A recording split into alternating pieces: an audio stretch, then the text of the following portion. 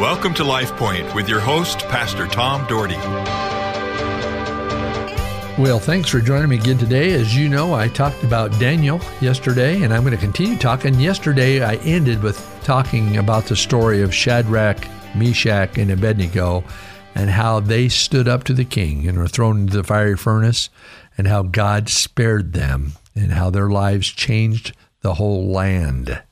Our Heavenly Father, may our lives change the United States of America. May our lives change Boise and Meridian and Napa and Caldwell and Notus and Greenleaf and Homedale and Parma and Middleton and Melba, all these places, Lord. I pray that you would be in our midst. And Lord, we would stand up for you and we'd see great change. We'd see revival sweep our state, sweep our valley, sweep our nation, and sweep our world. Lord, we need you. We need to be people who will stand up for you, not compromising our faith. Bless this day in Jesus' name. Amen. So I'm talking about Daniel today again, and I told you about the story of his friends, and I'm going to talk more about Daniel himself today and use some passage of scripture from Daniel, but I encourage you to read the book of Daniel. Well, the king had made an order to find the finest men, young men with no physical defects, handsome, with an attitude of learning, well-informed, and quick to understand.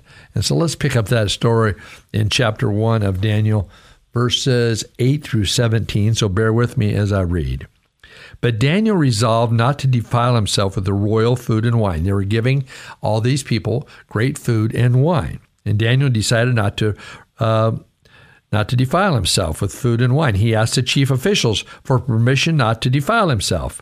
Now God had caused the official to show favor and compassion to Daniel. But the official told Daniel, I am afraid of my lord the king, who has assigned your food and drink. Why should he see you looking worse than the other young men your age? The king would then have my head because of you. Daniel then said to the guard, whom the chief official had appointed over Daniel, Hananiah, Mishael, and Azariah, which was Shadrach, Meshach, and Abednego, please test your servants for 10 days. Listen to this, give us nothing but vegetables to eat and water to drink. Then compare our appearance with the young men who eat the royal food and treat your servants in accordance to what you see. So he agreed to do this and tested them for 10 days. At the end of the 10 days, they looked healthier and better nourished than any of the young men who ate the royal food. So the guard took away their choice food and the wine they were to drink and gave them vegetables instead. I'm sure those guys were a little ticked. To these 4 young men, God gave knowledge and understanding of all kinds of literature and learning, and Daniel could understand visions and dreams of all kinds. God blessed them because they stood up and said, hey, we just want this vegetables. We just want this water. We don't need to be gluttons. We don't need drink. We want this. And God showed his hand. He told them to take care of them and feed them great food and give them the finest wine. But Daniel challenged the leaders to let them live on with vegetables and water. And after they compared them, guess what? They looked better than all the others. Why? Because God had blessed them. You see, folks, God wants to bless you. A principle God lays out in his entire word is the importance of being faithful to the things of God and knowing God will eventually win out. We are so worried about what everybody else thinks, or forget about the creator of mankind, what he thinks, what his plan is. If you want to find real fulfillment in your life, live by God's desires. Serve God with all your heart, not just with the leftovers of your heart. And as I've said in our church, has been something for over 20 years. Honor God, and the congregation responds, and he will honor you. And that's out of 2 Samuel. It's the timeless principle that never changes. God's plans fights through obstacles. I can tell you this, for every Christian, there will be an obstacle that you'll go through. No one is immune. But the height of your Christian character is measured by how you respond, and God has left the choice in your hands. Some today need to change choices they're making. making some poor choices. Some today have put God on the shelf of their life and need the Holy Spirit to intervene and open up the floodgates of heaven to minister to you and through you. The Bible tells us to avoid conformity. That is certainly the major issue of Christianity in the world. We conform to the desires of the world to fit in and to be accepted. We need to be accepted, all right, accepted by our Lord and Savior, and know that we are someday heaven bound and not on a train wreck, the wrong direction. Get your life train back on the rails and heading the right direction. Guess what, folks? We all can do it. We've all needed to do it.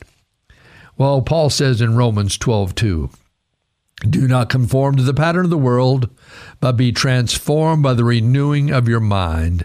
Then you'll be able to test and approve what God's will is, pleasing and perfect will.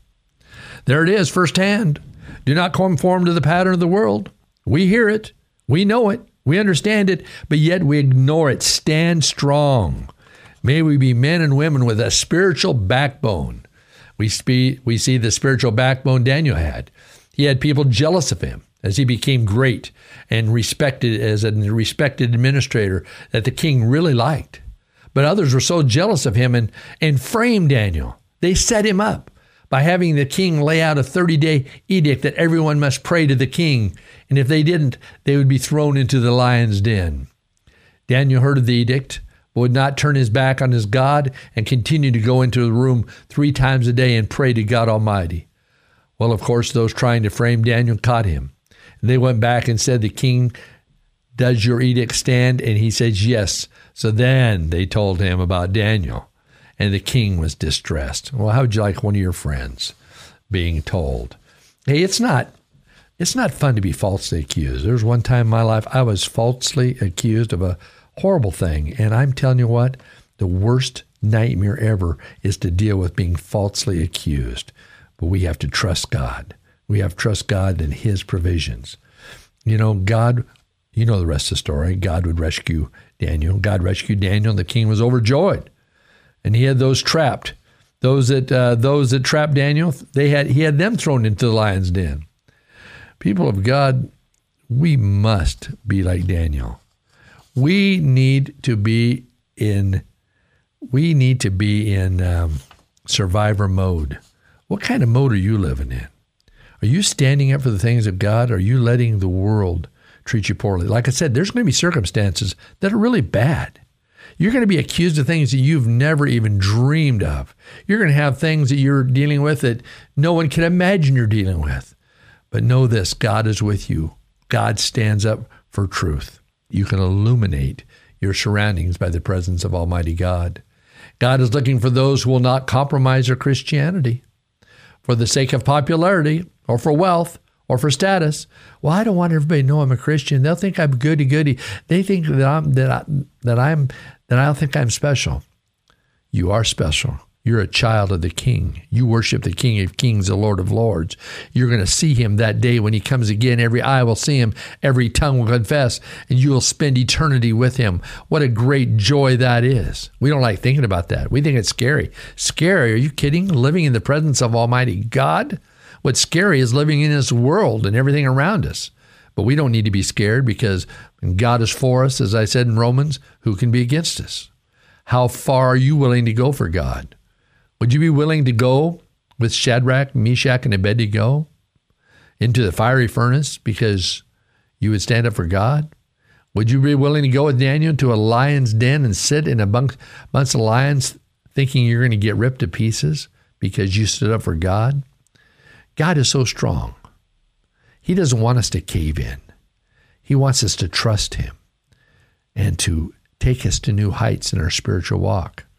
This Christmas season is a time to celebrate the birth of Jesus. It's a time to do things that would change lives. It's a time to build our churches full of people that love God.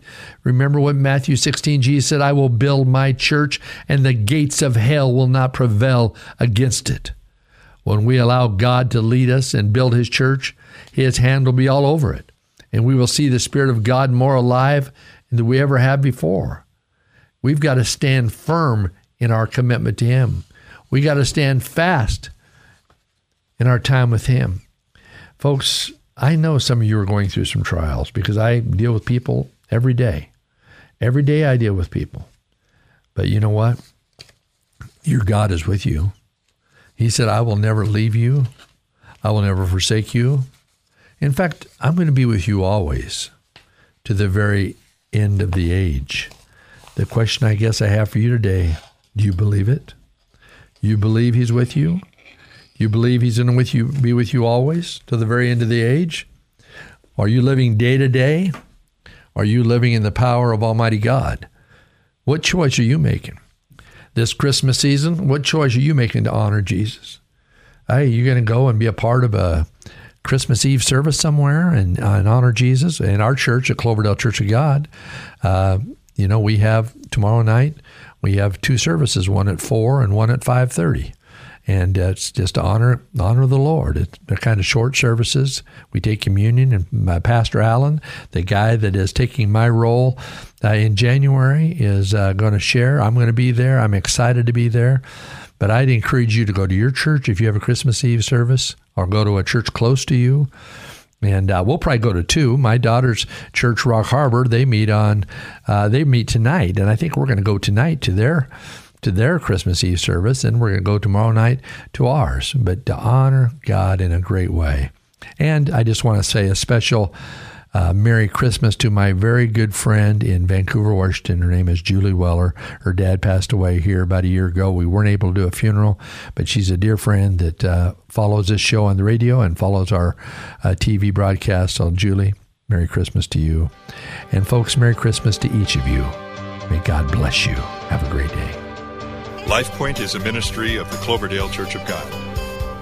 If you would like a copy of today's broadcast or would like more information about the church, please call us at 208-362-1700 or write to Cloverdale Church of God, 3755 South Cloverdale Road, Boise, Idaho, 83709.